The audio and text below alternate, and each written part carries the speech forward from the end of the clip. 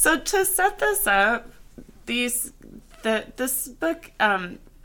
Okay, so I'll tell you a little bit of the sort of personal background on this book. Is that I moved to California in 2016, and I cried every day for 6 months. And this novel just came pouring out of me because it was kind of my first time that I had ever really dealt with grief, and the grief was really intense.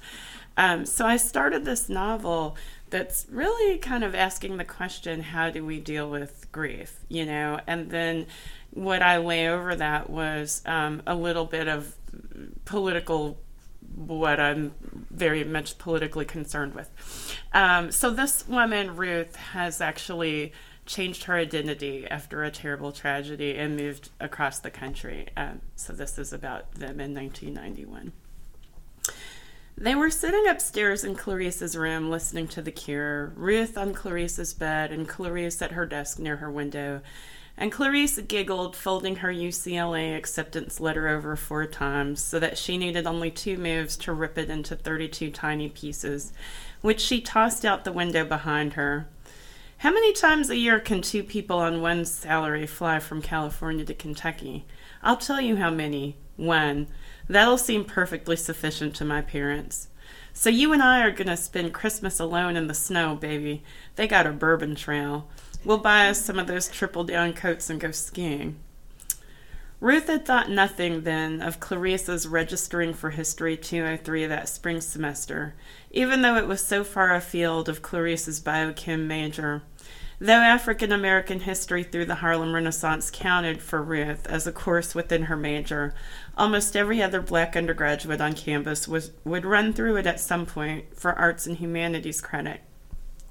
She and Clarice sat in the large second-floor lecture hall every Monday, Wednesday, Friday at 11 o'clock, their Jordache jeans strategically ripped at the knee and their spiral notebooks adorned with Public Enemy and Steel Pulse stickers. They re-scrunched the spray of their curls with the palms of their hands, hoping to look like the black queens whose history they were studying. If not Hatshepsut and Nefertiti, then at least a pair of flappers on black vaudeville. In the ladies' room after the midterm exam, with the scent of jasmine coming through the window Clarice had propped open in disgust, Clarice kissed Ruth for the first time, full on the lips, pressing against her so hard Ruth had to step 1 foot back to keep her balance. Afterwards, Ruth entered a stall and tried to urinate politely and quietly into the toilet. But knowing Clarice was standing there, listening and appraising, Ruth felt ridiculous enough that she only halfway emptied her bladder. She didn't wipe even, because she didn't want the noise of her struggling with the oversized metal tissue roller, though she regretted it immediately. Of course, Clarice would have noted the omission of this step. Of course, Clarice had heard her zipping her pants and deduced terrible things. And two, Ruth, see, you guys missed the reading where it was about a real man, right? And two, Ruth thought of the thicket of black students standing just on the other side of the wall. Her and Clarice's entire social universe congregated after class like a Baptist church meeting. Ruth just wanted to hurry home. She flushed, but when she exited the stall, Clarice was standing right there, inches in front of her. She pressed her lips against Ruth's before Ruth could even get to the sink to wash her hands. Still, the shock was physical rather than emotional. They'd grown up together after all, and though the boys had liked Clarice, it had always seemed to Ruth that Clarice didn't quite like the boys.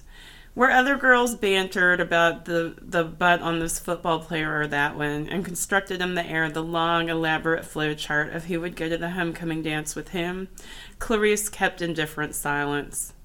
Where other girls planned months in advance the series of passive-aggressive and aggressive-aggressive steps they'd take to secure a prom date, Clarice waited until the week before and asked her third cousin once removed.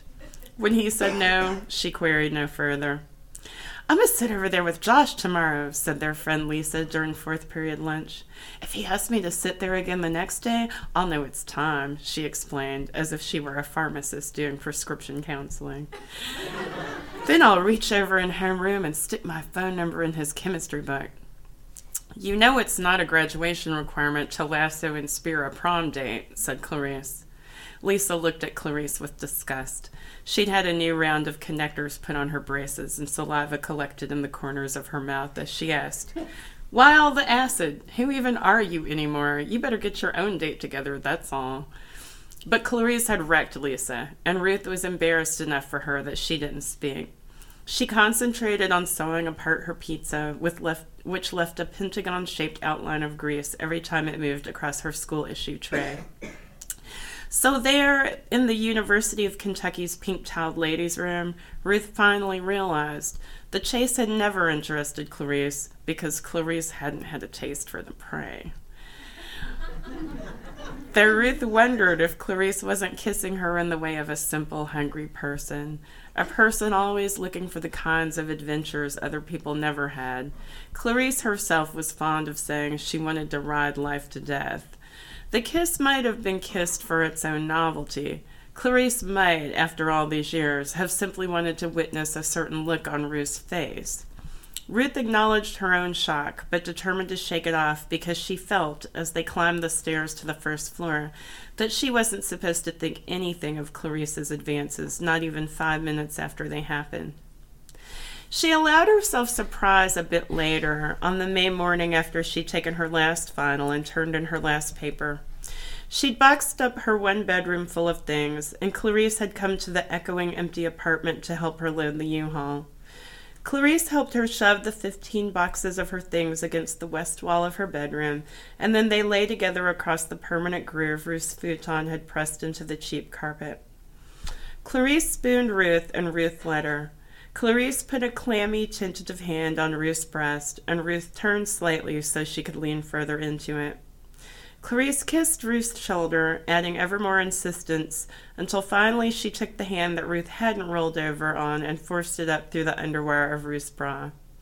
Ruth turned all the way into Clarice, locking her into a tongue-choked kiss, and Clarice tried, in the coffiny space of Ruth's bra, to handle things. "Set the girls free," Ruth whispered. And Clarice stopped, her kiss going slack as she concentrated on unhooking Ruth's bra. Ruth marveled at the paradox. Men always thought a bra should somehow snap instantly open for them, so it took them forever. Women knew there were 3 hooks, and the only way around them was through them. Out of fear, Ruth let Clarice do all the work. Ruth hadn't wanted to expose her lack of same-sex experience, so Clarice it was who wound her tongue across Ruth. Clarice it was who did some other things. And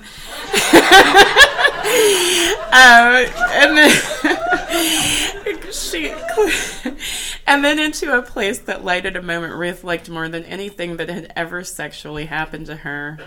She had an inner flutter, as of a disdainful bat, that she might be gay, that she'd have to come out of a closet whose existence was just now presenting itself to her, that she'd have to cut her hair and tell all her friends and forget about working in corporate America. Clarice moved down to kissing her knees, and Ruth edged her hips forward as a hint to maneuver herself back. Clarice did, and then Ruth was bursting inside, as a jelly bean did when you finally bit down on it. Did y'all bring cigarettes? The summer wore on in this way of a morning sex routine that neither Clarice nor Ruth ever once alluded to out loud. A routine they choreographed while it was still relatively dark out and the birds still screamed at the sun. There came days when Ruth thought she might function better with 30 more minutes of sleep, but in the silence between the final cricket chirp and the first bird call, she always woke, her heart racing. Every single morning that summer, she and Clarice opened the day by dipping into each other. The morning Clarice had to take a day trip to Louisville for a job training, she woke Ruth at 5:30 with a gentle hand along her thigh. They watched each other's eyes across tea candles at Sunny's, Ruth marveling that she'd found, wedged deep within kinship, love.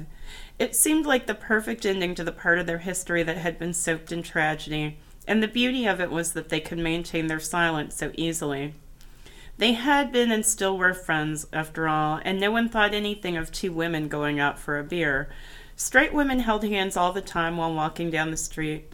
Straight women helped with each other's hair in the restroom at the club. Straight women shimmied down each other's thighs and danced together at house parties, the world thought, as a sexy joke, because they were actually aiming at the fantasies of straight men. Ruth thought she and Clarice could go on fooling the world forever, move in together after college, buy a RAV4, adopt a baby from Guatemala. Then came the second shock, when Ruth knew none of that would happen. The first time she came at the same time as Clarice, but felt less like a jelly bean and more like a lollipop someone had dropped and left stuck to the street. She found herself in bed, mopping sweat from her cheek with the back of her hand, looking not to the future or even to the present, but to the bloody, screaming past. The shift launched her into a crying jag, and Clarice circled an arm firmly around her waist, pulling her close. "You okay?" she asked. Ruth felt Clarice's face, so close to her own. When she turned to look, she found the smug satisfaction that would end the whole thing. A satisfaction she remembered, for in the small, sexy way Clarice's upper lip curled, Ruth saw the same inappropriate affect Clarice had worn on her face the day Ruth's father was killed. Clarice had shown up with her parents at the police station and taken temporary custody of Ruth. "Since your dad's in the hospital," Clarice said, "we get to have a slumber party." Ruth tried a feeble smile. It had been 6 hours since the police officer had shot her father 4 times, and the short pop, pop, pop, pop, nimble as the treble clef of a sonata, was on instant replay in her mind. She'd been lying outside in the grass watching the sky for low-altitude flights from San Francisco, and when she heard the report of the gun, she flopped wildly over to her stomach, thinking the shots were coming from across the privacy fence from Mrs. Cortopassy's cactus garden. The moment in which she hesitated, the moment it took her to figure out the shots were coming from somewhere within her very own house, was the moment that would never let her alone. Should she cower out of sight, she wondered? Should she save herself? And then she thought her father, her one living parent, and then the next second she was running, screaming, "Dad, Dad, Dad," because she already knew. And for a long time she'd think she knew because she held her father just that closely in her consciousness. But years later, in college, she'd take Psychology 4 and learned about distant sensory perception, and she'd wonder if she'd heard on the wind a disturbance of sound wave as Bob Bradley scaled the fence to get to her bedroom, and her father argued with him, and a neighbor saw this entire sequence of events and called the police. Had she smelled on the air the fine microscopic particles of gunpowder as the sheriff took his high-range rifle, got out of his cop car, and aimed at the darker man's chest? By the time she ran through the back door, through the kitchen, through the living room, and out the front door, her father was stooped in the driveway. He wore his favorite shirt, the white one with intersecting purple, green, and gray stripes, the shirt she liked to think of as graphing paper, and she could see the circle of blood breaking more and more of the 90-degree angles the stripes made, spreading across his shoulder like the sample stain in a Whisk commercial. From behind him, she could see the policeman still pointing his gun at her father. She could see Bob standing with his hands straight up in the air, his hazel eyes turned almost gray in the sunshine, tears easing out of them.